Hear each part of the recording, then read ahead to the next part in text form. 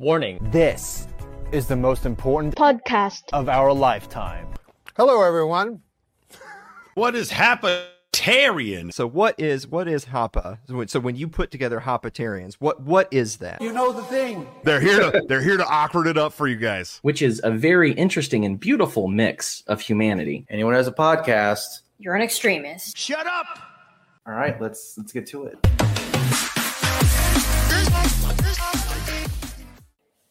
Hey, what's happening? And welcome to the Hapatarian Show, the number one podcast hosted by someone who never takes his beanie off, ever.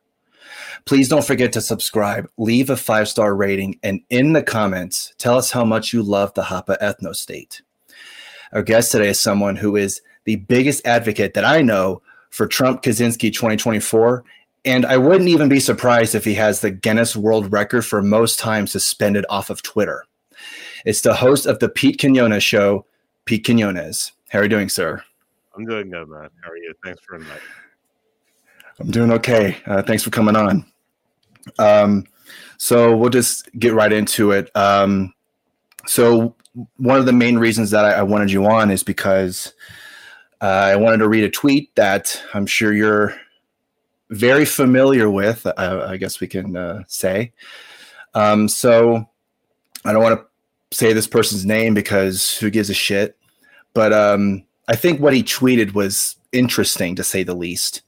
So his tweet goes, "I don't think policing ideas is possible or moral. I am okay with policing actions that harm people or violate people's rights. So you keep the kid from getting the surgery." He's talking about like trans surgery and getting your dick or breast cut off, whichever. "So you keep the kid from getting the surgery until they're an adult, or remove them from any parent or who mutilates them in secret. Bad ideas wear off." Now it's that last part, bad ideas wear off, where I saw that. I mean, the whole thing is just like a complete, like, what the hell are you talking about? But that bad ideas wear off, I just don't understand that, because you can make the argument, and I'm sure anybody out there can make the argument, well, any idea can be considered a bad idea. There's so many ideas out there in the world now that someone can think that conservatism is a bad idea, progressivism is a bad idea, libertarianism is a bad idea. So, Pete, what do you think about that? Like, do you think bad ideas wear off? And if not, then what are we doing here then? Well, I think that bad ideas can wear off if they're allowed to, but if they're promoted, they're not going to wear off. I mean, the Federal Reserve was a bad idea. As constructed, it was a bad idea. Mm-hmm. Why hasn't it worn off? Well, because it's pushed. It's taught that it's the only way. It's the way forward. It's the way to build wealth. It's the easiest way for somebody to build wealth, for an average person to build wealth. It's if we... are you going to have gold in your house, just stacked up in your house? I mean, the Federal Reserve was a bad idea, but it's promoted. So fast forward to trans.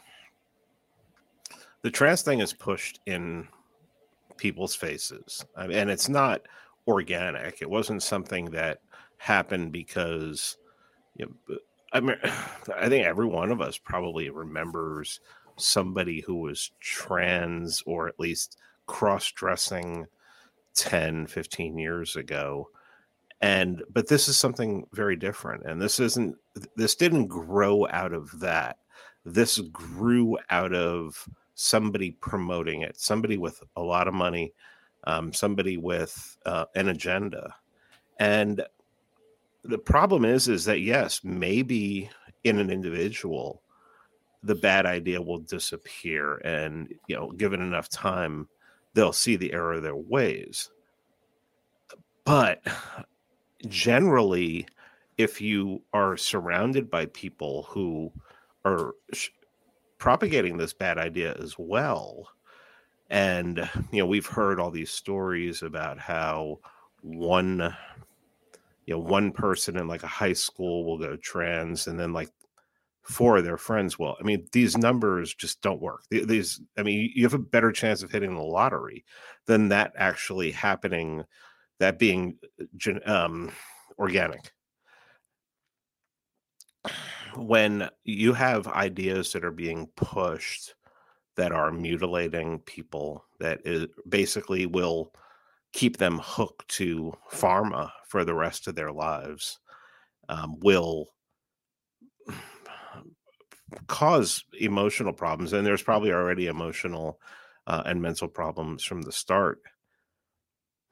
Bad ideas don't go away, especially when they're pushed by who people deem as the authority, this regime. And yeah, I just the idea that you don't crush bad you crush bad idea if your child has a bad idea, starts smoking cigarettes when they're 10 years old, you're going to step in it and you're going to stop that with force if necessary.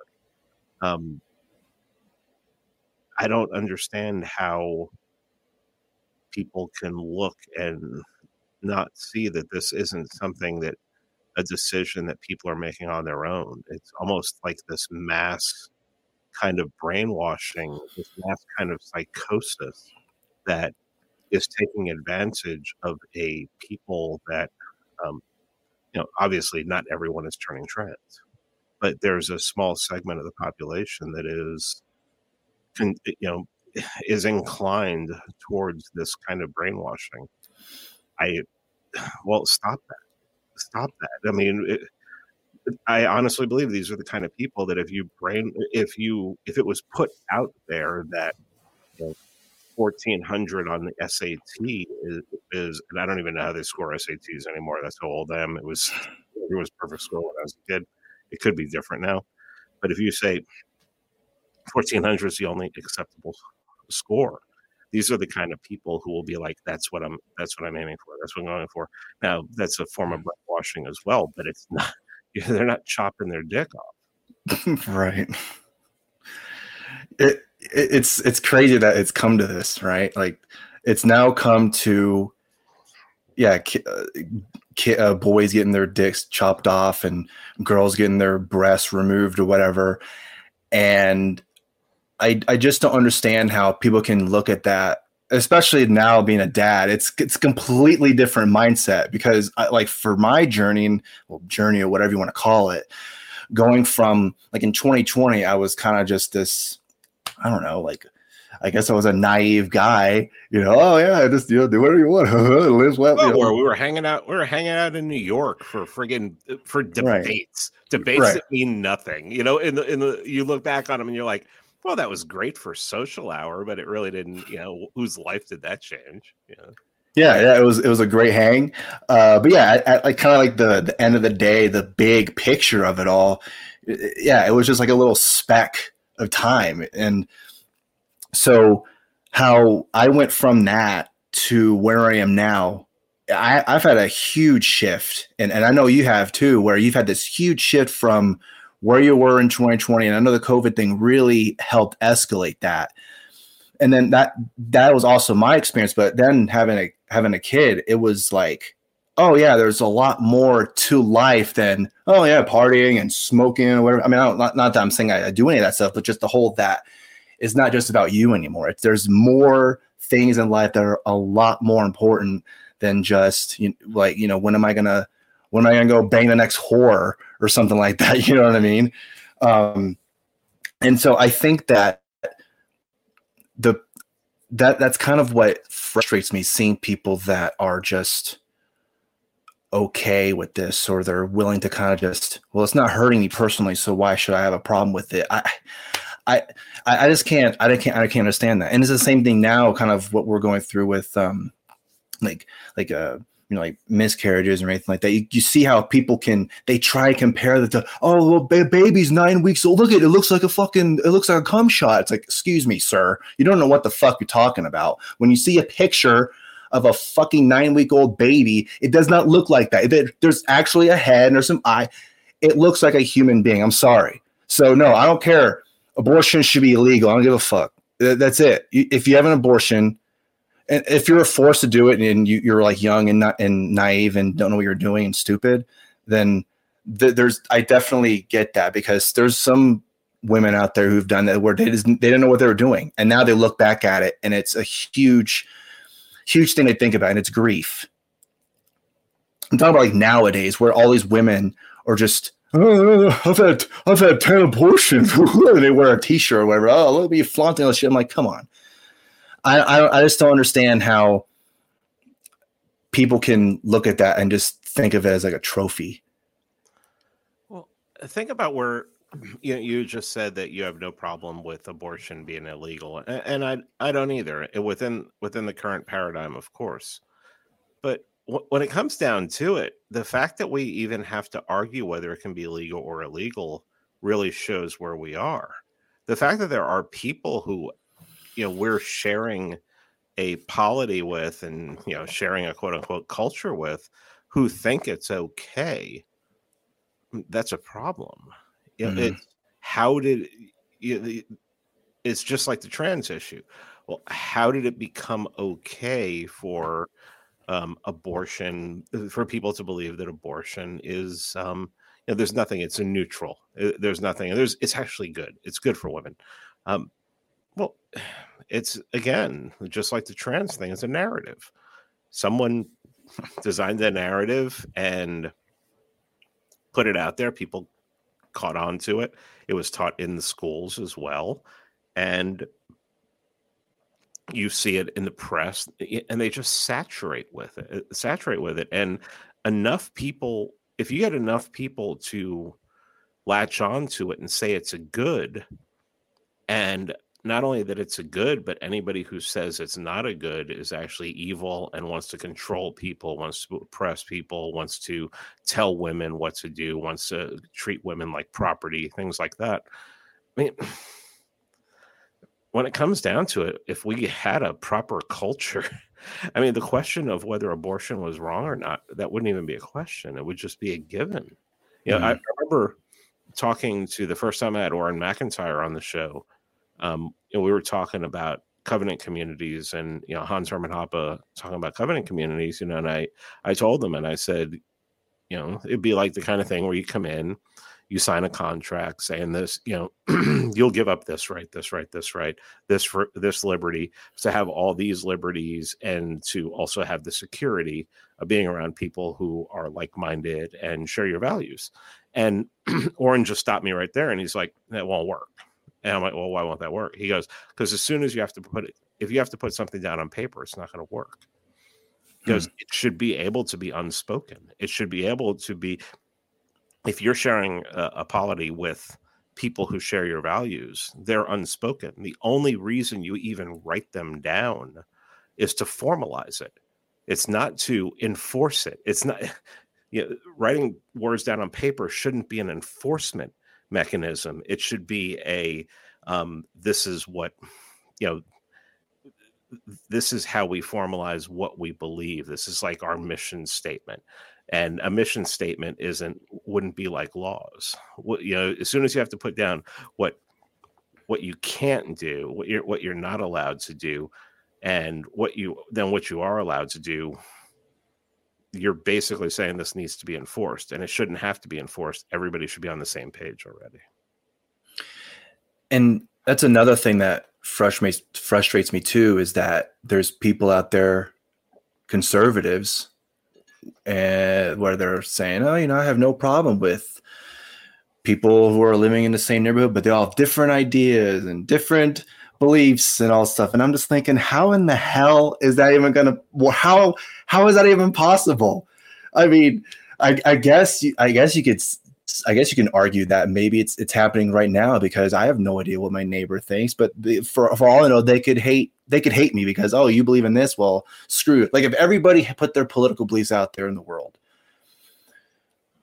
I guarantee you a lot of those people, if they knew that their neighbor was different from them, oh shit, I gotta get the fuck out of here. There's no way I'm living with so-and-so because he believes in this or whatever. Like there's no way. I can't understand that there's people who would think that too. And that's another thing where it kind of like, it was like shattering all these things all these pieces that I had set, where oh yeah, I believe in this, and then seeing all these different beliefs, and I have my beliefs, and I'm gonna stick to them no matter what. I mean and I think that's fine if you get to that point where you feel like that's it, like this is it. But I also think it's natural for humans to grow, not just obviously, anatomy wise, but mind and belief and all that stuff. And I think and I know you see it because I see it. I don't comment, but I definitely see it where people are like, I can't believe you said this. And you used to be like this 5 years ago. Pete was pretty cool. Now I can't. And it's like, maybe he just learned different things and he had different experiences than you. So that's why he feels the way he does now. Well, particularly with libertarianism. And I mean, I think you know how hardcore I was. I mean, did a friggin' documentary on anarcho-capitalism. Yeah. It's still on Amazon Prime. And, I stand by the fact that I made it, and I like a lot of the ideas, especially the decentralizing ideas in there. But I think one of the things that bothered me the most is I like my arguments to have some, if I'm going to make an argument for something, I like to be able to refer to reality and refer to some kind of practicality for it. And I think the big problem that I found with libertarianism is that I just kept making moral claims. And when you're making moral claims to justify your position and to justify what you think the world should look like, you have to be able to back those up in some way. How are you going to enforce them? And,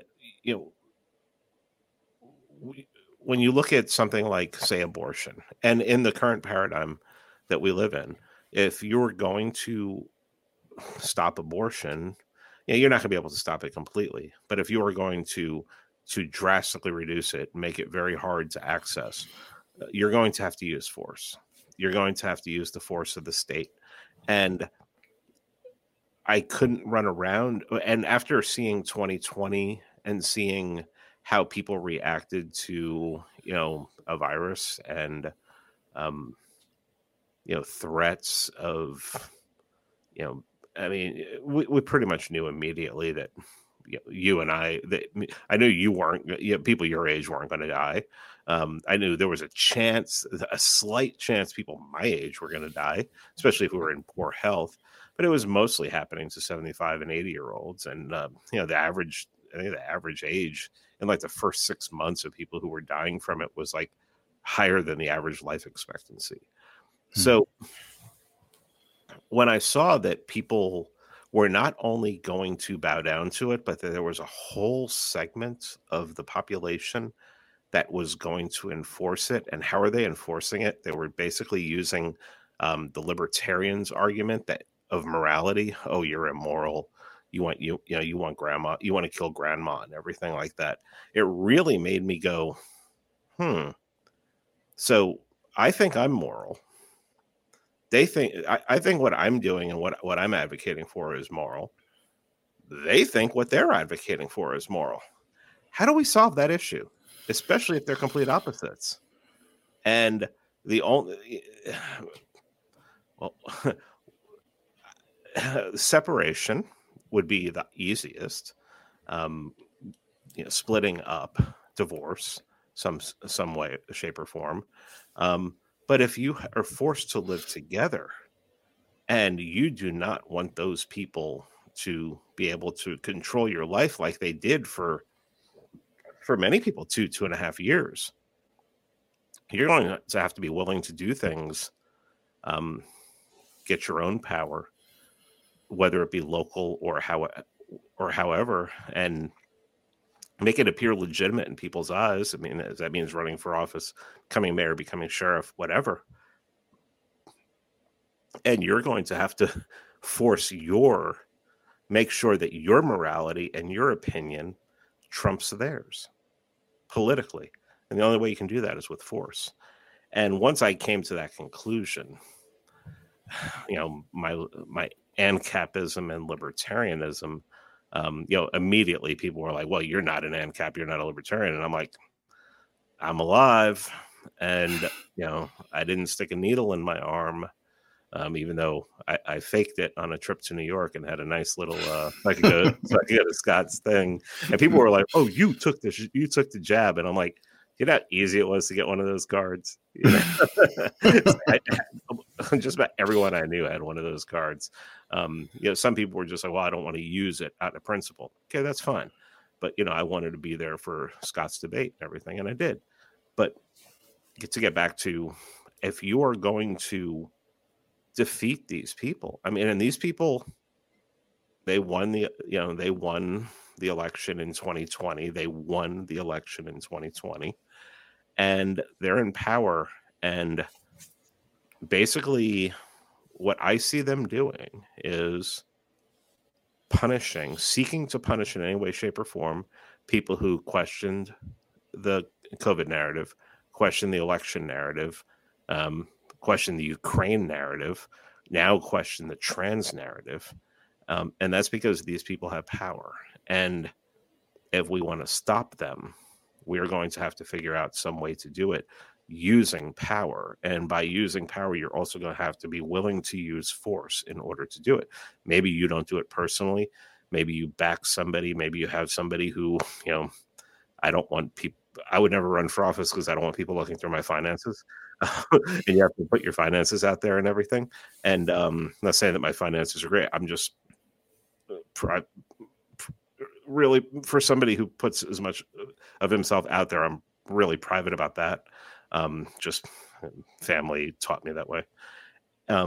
If you back somebody, if you back the sheriff, if you are somebody who's an advisor, an advisor who's not on the books, not getting paid, no problem with that. So, we're going to have to get power in order to overthrow these people.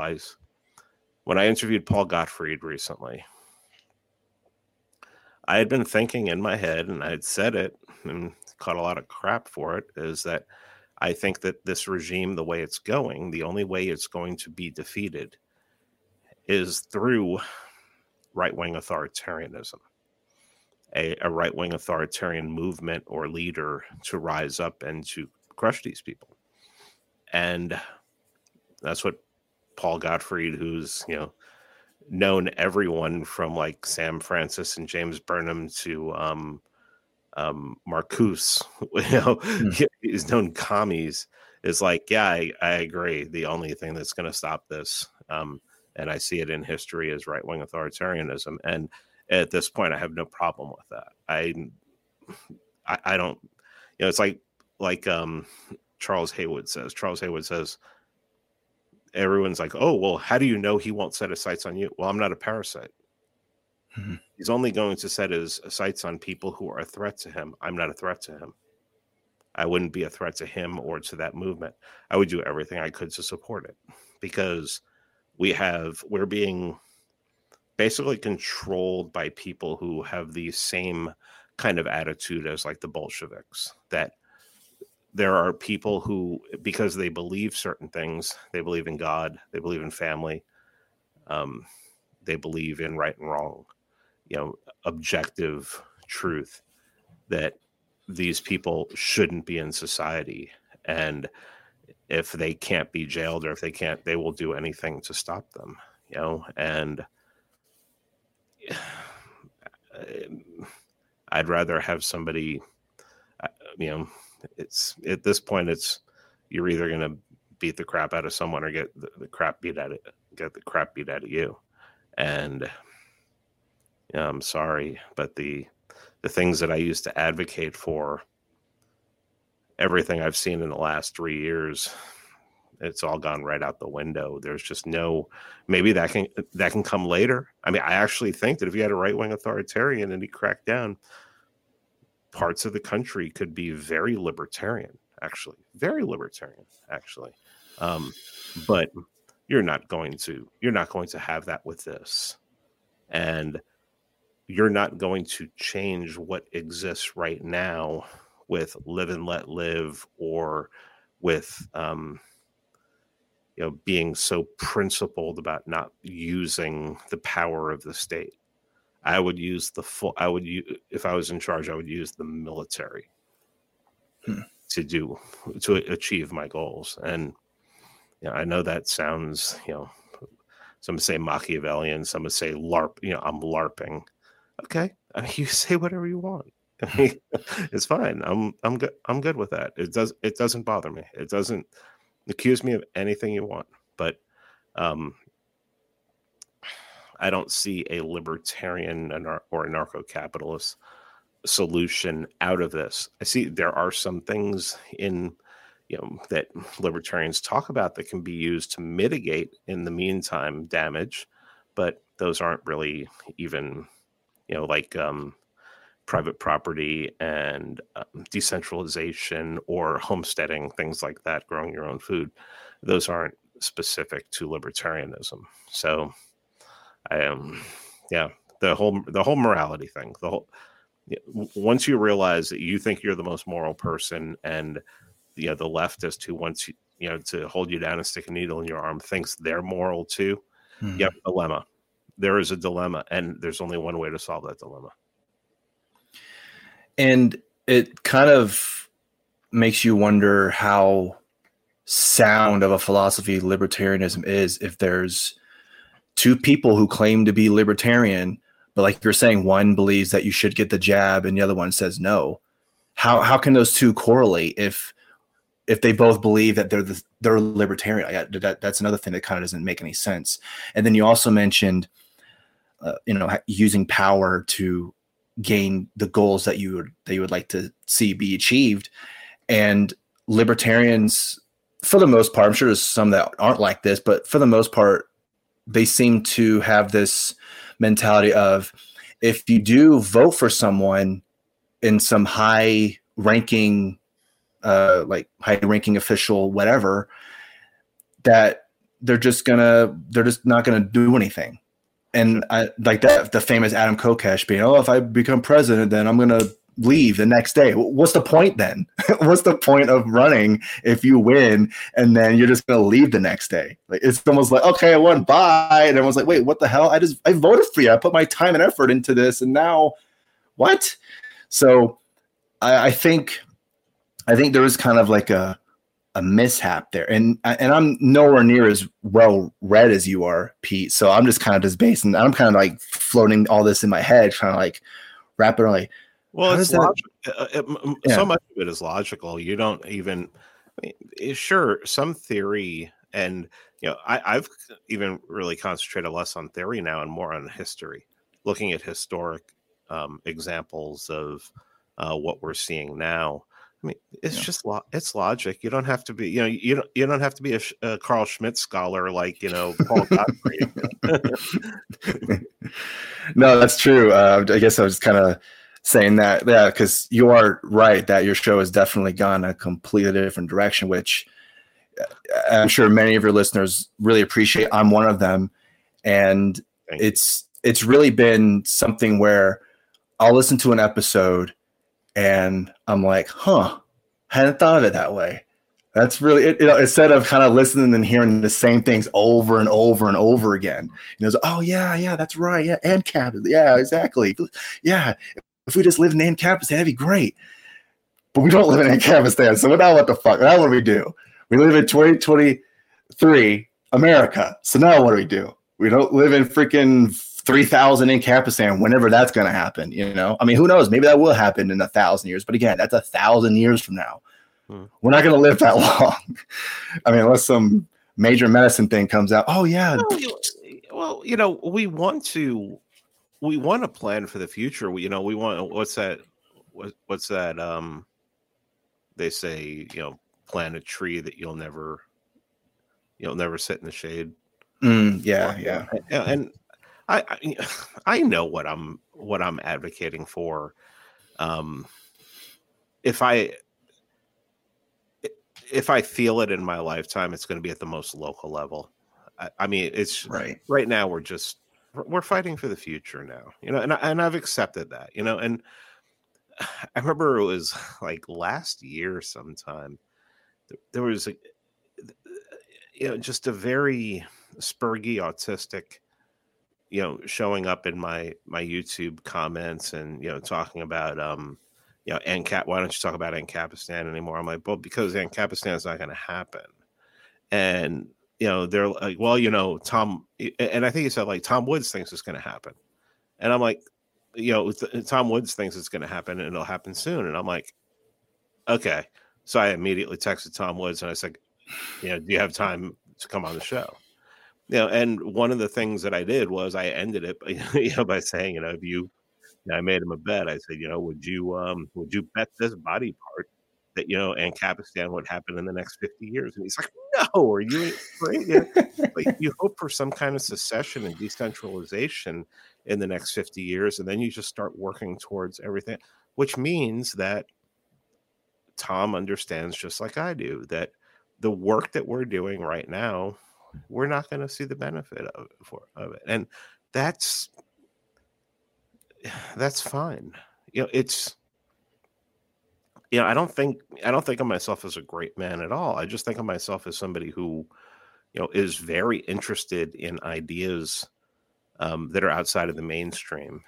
And I'm also somebody who looks at, has a vision of the world that is drastically different than the world as it exists right now. So I look into the past and I'm like, what can I glean from what's happened? And how do I, can some of these ideas in the past work? So let me push them out there and hopefully they'll take hold and the next generation will pick up on them and the next generation, until we can get to the point where maybe this thing falls apart on its own, or, somebody puts a grand plan together where they get enough people in like 50 state houses, and then you get someone elected and you work on dismantling, or you get like, a Caesar or a Franco who rises up and just burns the whole thing to the ground and becomes dictator. And I mean, I'm fine with the last one too. I have no problem with that. But yeah, man, I don't expect the work I'm doing right now is, and I assume that once I'm gone, I'll be forgotten.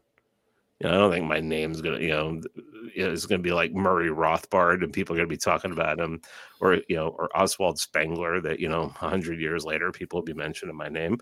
But just do my part, and hopefully one day if there is an afterlife, and I think there is, I'll be able to see the fruits of whatever I did, even if it's 1,000 years from now. But I still honestly believe that if people really concentrated at the local level right now and really concentrated on getting into small towns and working a good strategy, that you could see a lot of the kind of peace and the kind of high trust culture building that what it takes to have real order and nonviolence. And I think I think I've been working towards it, and I think what I've done recently is really going to pay off over the next 6 months personally for me. But I've also told people, I said, don't, until you get your own situation set up, that you can maybe grow some of your own food and maybe have an income that's not dependent upon you're not an industry where you're getting canceled. Maybe not think about becoming politically active, definitely not running for office until you do that. It's a lot. I think it's very easy to, I don't think it's very easy. I think concentrated effort for, if you really concentrate on like 2 or 3 years of improving yourself and your situation, you can get yourself into it with really good planning and even a little bit of luck. You can get yourself in a situation where you'll feel like, well, the state really isn't touching me here. The state's not. I don't think about the state 24/7, like somebody who would live in a city or something like that, where you're always being touched by even the most local hand of the state. Yeah, and like you had mentioned, high trust societies and all that. That would be a really hard thing to accomplish because, I mean, I know I don't trust everyone, so that would kind of be hard to trust your neighbors and all that. So, like you're saying, you kind of have to have that, like that mentality of working hard, that concentrated effort that you're talking about. And when you're also talking about like where Congress has to do this, every single, like a lot of people in Congress have to agree on decentralizing this and that. I mean, we see it all the time where something's, oh, should we get rid of this? And it's like, no, we should just keep it.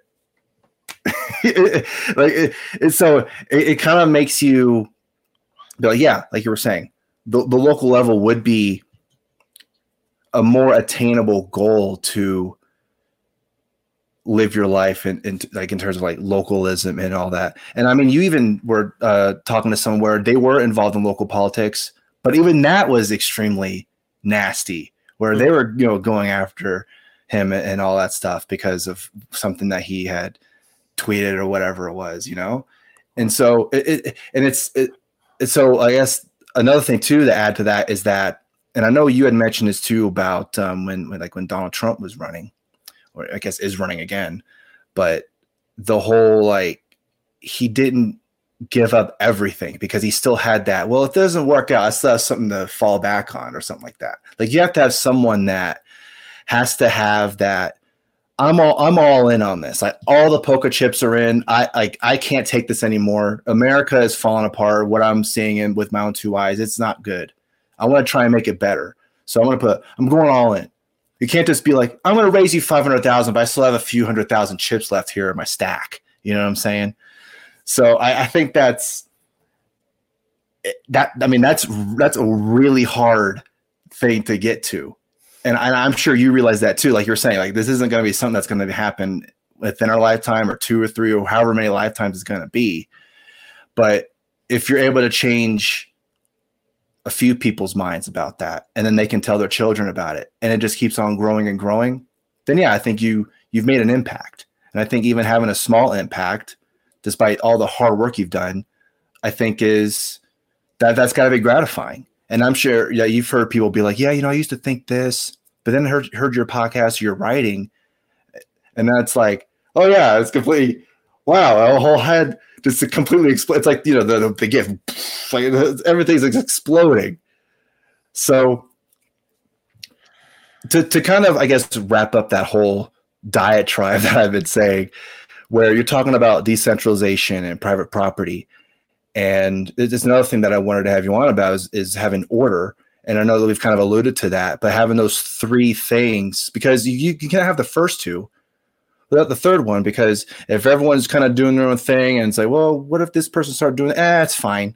You have to have some kind of order to make sure that everyone kind of has the society that they want to live in, because you don't want people moving away from that society. That's not going to be good for your economy. Well, order is the hardest part. You mentioned, I talked about high trust society, but I mean, at this point, you just can't have that. You would need almost a true private property society, something very intentionally planned. So if you are going to say you come up with a plan to, me and 10 people who think like I do, we're going to get the mayorship, we're going to get the sheriff, and we're going to get the school locally. And you get it. Well, the way it works now is not everybody in that is going to be on your side. There's not everybody's going to agree with you, and you're going to have people who are going to want to fight against you. But it's okay if they disagree with you, you would definitely, you would prefer to live around people who think like you do. And you're not going to have 100%. You have to figure out what's most important. And, but you are going to have troublemakers. How do you deal with crime? Mhm. How do you deal with, if your society, if your town is a town of where the majority of the people go to church, you have a majority Christian town. Like there are towns here in Alabama that are that are 2,500 people, and there's multiple churches. What do you do if someone has like a pop-up gay pride parade? Well, I mean, there's one way to make sure it doesn't happen again. People don't want to really talk about that, but there's you crush them. You arrest them. If they raise a hand, you get 5 times more violent than they are. You have to make examples of people. I mean, we're in a the whole thing was, if you look at like back in the 1970s, Anita Bryant down in Florida, she was like the Florida orange juice lady. She like did all the ads for Florida orange juice. And she was a Christian, and she was against homosexual, homosexual. They wanted to give homosexuals special rights, more like basically expand the Civil Rights Act into, include. And she's like, this is going to be a slippery slope. She goes, they're not going to stop here. They're going to want to get married. They're going to want to get married. They're going to want to adopt kids. They're going to want to have political power and wield political power. And she was destroyed. Her life was destroyed. National TV. She was right. So the problem with degeneracy in general, and leftist kind of, there's this old thing. I was talking to Bert, neocon remover, and we were talking one day, and I was saying, yeah, man, I know some right wingers who are just, they're really like hedonists and everything like that. He's like, yeah, but they keep it quiet, right? They do it in private. They don't try to promote what they're doing, right? And I'm like, yeah. Because the left doesn't do that. When the left does something, when they, decide, polyamory is, this is going to be the thing. This is what I'm into now.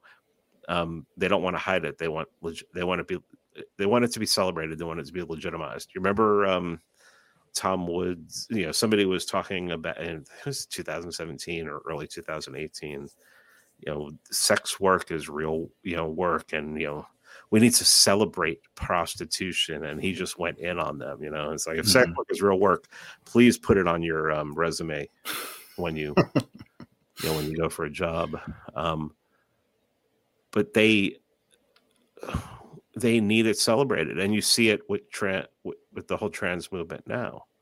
Is not only do trans people, not only are they supposed to be tolerated, not only are many of them going to be on public health, which taxpayers are going to have to pay for, but you have to celebrate it. And if you don't celebrate it, and if you at all criticize it, well,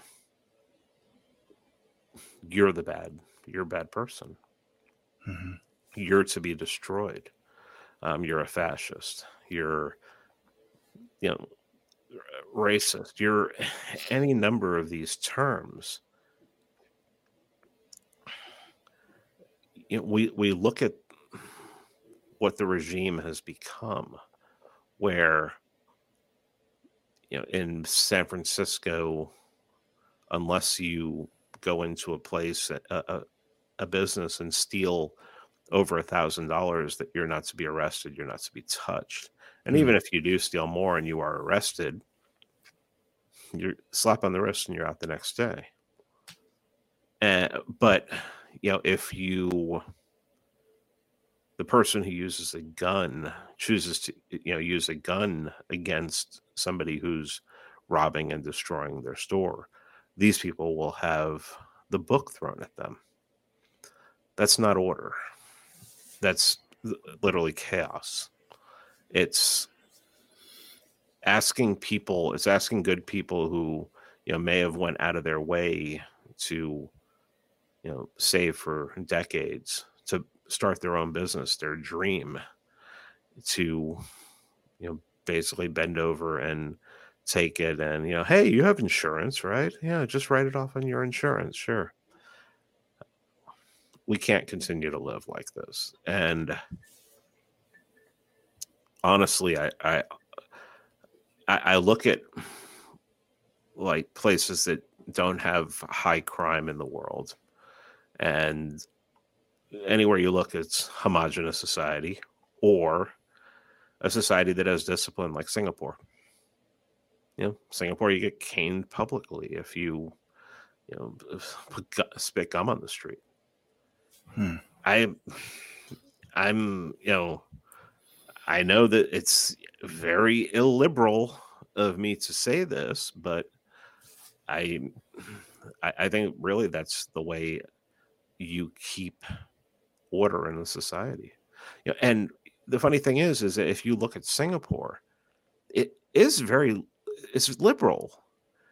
People can pretty much do what they want. They can start businesses.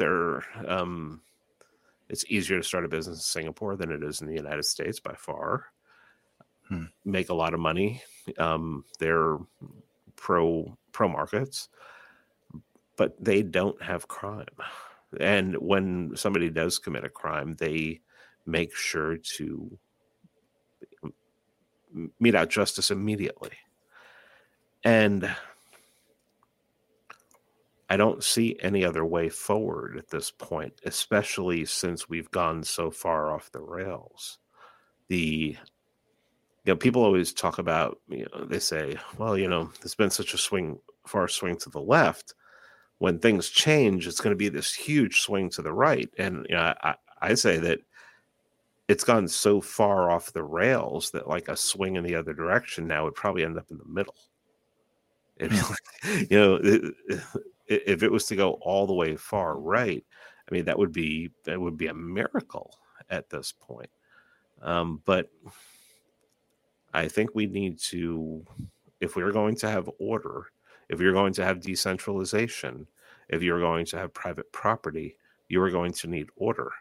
And order comes in many ways. Once again, societies that are high trust or societies where people know if they step out of line, they're going to get disciplined for it. So, when I talk about order, I'm talking about the natural and the organic kind, like high trust and homogeneity, or discipline. And at this point, I think on the local level, you could have high trust, but I think anything national or statewide is probably going to have a lot of discipline attached to it. And it's a scary thought for people, but you've allowed it to get this bad. They've allowed it. We've allowed it to get this bad. So how do we think we're going to fix any of this? Any at all? It's going to take drastic measures, and drastic measures isn't, well, we just need to end the state, or we just need to end public schooling, or we just need to, oh, you don't like Drag Queen Story Hour? Close all the libraries. The libraries should all be private. Okay, so you want private Drag Queen Story Hour where your kids go into? What? Oh, well, then I don't have to send them there. You don't have to send your kids to public school either. But still 97% of the other kids are going to be going, and what are they going to be like in 20 years? I mean, you go online now and you start, you talk about how insane abortion is, or how insane the Ukraine war is, and you just have people attacking you. How could you? Did you know Putin? Don't you know Putin is just like Hitler, and he wants to, put the band back together as far as the Soviet Union goes? Is that what you want? Is that you want Hitler? Is that what you want? Really, you don't even want to ask me that question at this point. But how do you? If they're this bad now, what are their kids going to be like in 20 years when they go into this? When they go into the same indoctrination camps, and those camps are only escalating in their insanity. I mean, you can homeschool your kids, and I tell people, you got to homeschool your kids. You can't let them go anywhere near these people. But in the meantime, if you own a house, you're probably paying property tax, and if you're paying property tax, it's going towards local education.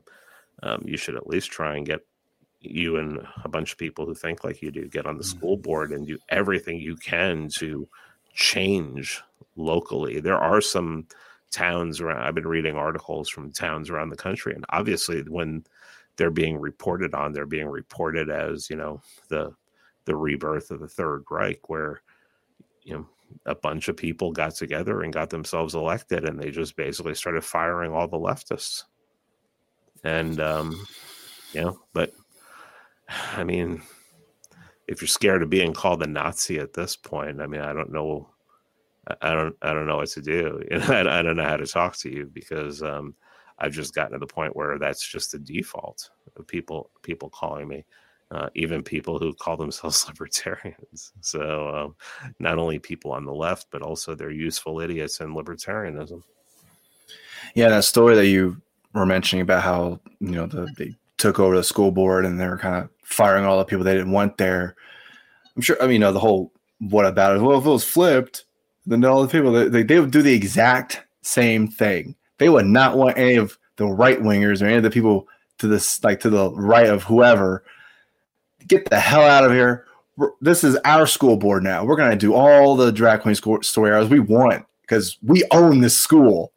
Okay, well, then get all the right wingers to own another school across the town and do something different over there.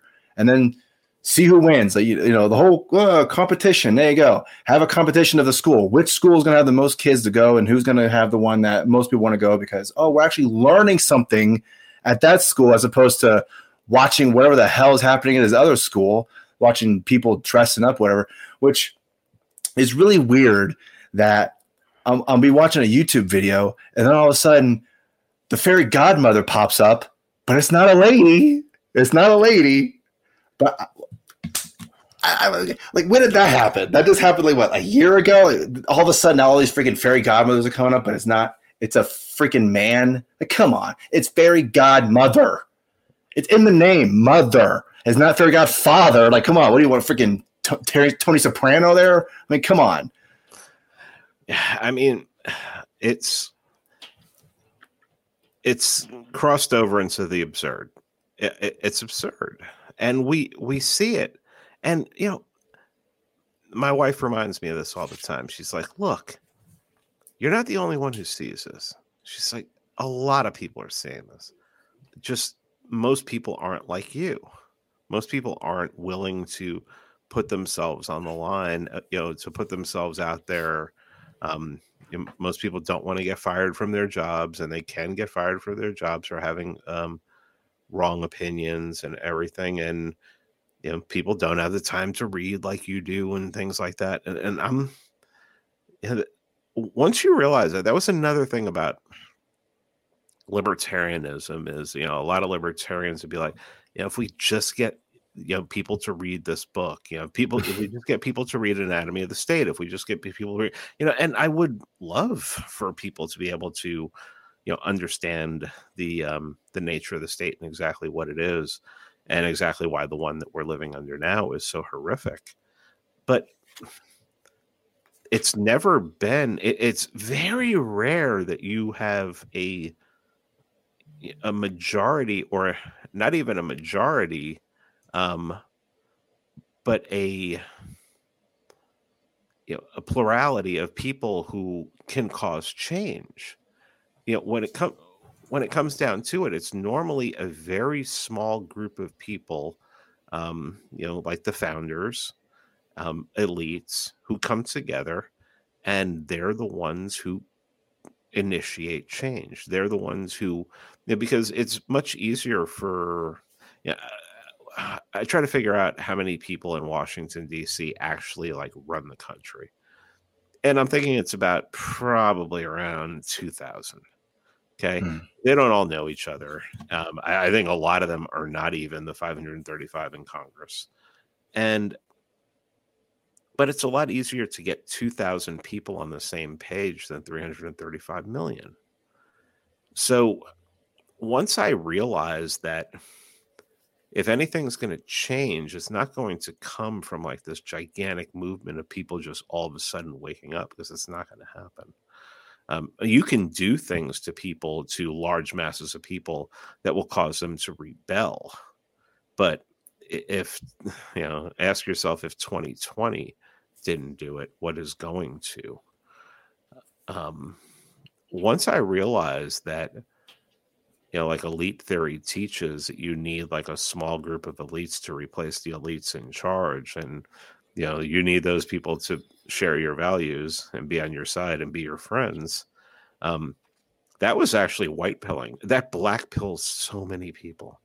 It black pills so many people. And I don't know why that's so black pilling. It's so much easier to raise up like 10 to 20 people who, are pillars of the community, or have vast amounts of wealth, to defeat the elites in charge now. And elites are always fighting. People have this idea that, all the elites are in it together.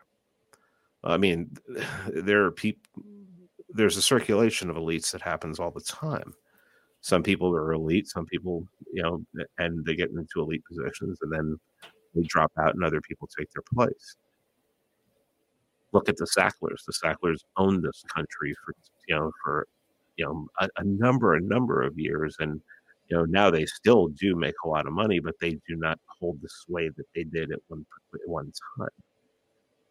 Once you realize that 10 to 20 people can really sway and start swinging things, that's the white pill. I mean, the black pill to me is you got to get not a majority, but an insane amount of the population to start thinking about and wanting liberty. It's never existed. That's never existed. It's not. People just, it's the meme of people just want to grill, and those are the people that want to grill. You want them on your side, but they're not your thinkers. They're not people. They're not going to, you don't want people pulling the trigger for you, because you don't want this to be violent unless it's done, unless it's done legitimately. Somebody gets elected and they decide that they were going to forcefully start making change. But yeah, once I realized that, I remember Kokesh one time said, we just need to convince 10% of the population. I'm like, that's 35 million people, man. That's 35 million people. That's an insane number when you start thinking about it. I grew up right across the street from Yankee Stadium, and when I was growing up, Yankee Stadium held 56,000 people. And you'd go in the stadium when it was packed, and you'd be like, look at this, is an insane amount of people. Or you go to a Giants game in Jersey and playing a Giants game. I think it held 72,000 at the time. And you'd be like, holy crap, this is an insane amount of people. I mean, I can't believe that there's this many people who are like interested in the same thing. 35 million people? Yeah. You think you're going to get 35 million people inclined towards, I mean, people vote Republican, or most people vote Republican or Democrat out of tradition. A lot of people, then you have your people in the middle who are, the independent voters. As everybody's trying for the independent voters. Those are the people who probably think a little more.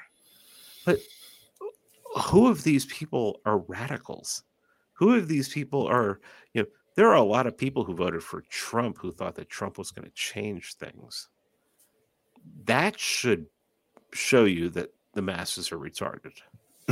Like Osho, or is that Osho who said that? He said, democracy is great, democracy is bad people, but the people are retarded. Yeah.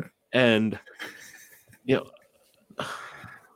I mean, and they still, that's one of the reasons why, like, Trump boomers, God love them, but why they're so retarded is because, like, a lot of them never were seriously into politics until Trump. And then Trump gets into, Trump comes into politics and they get into politics and they have no idea how politics works other than what they were taught in civics class. And what they were taught in civics class doesn't exist. It's just not, it's not real. So then they had the hard wake, they got woken up hard, after the election and everything, because they saw what happened. And then, I mean, what's a worse wake up call than January 6th, where people are being sentenced to 10 years? I know of a guy who's looking at 10 years in prison who never went to Washington, D.C. So it's like, I mean, they're targeting their enemies now, and they're just doing everything they can to. I had a tweet yesterday where I said that, the United States puts sanctions on foreign countries, and they punish the people trying to get the people to overthrow the government, to overthrow their government. They tried to do it in Iraq. They've tried many places. Well, when you look at what they're doing now to Americans, throwing Americans in jail for basically, taking a tour of the Capitol, what you're seeing is them being punished for not only supporting Trump, but also for not rising up and overthrowing Trump, and then having the audacity after the 2020 election to question it.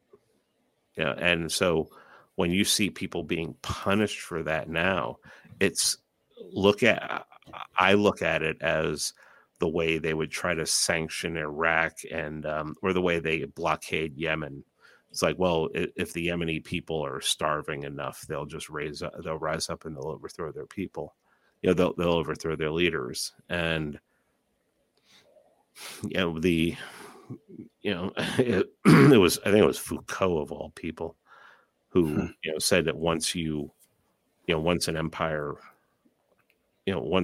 got sick of overseas adventures, they would turn the armies inward.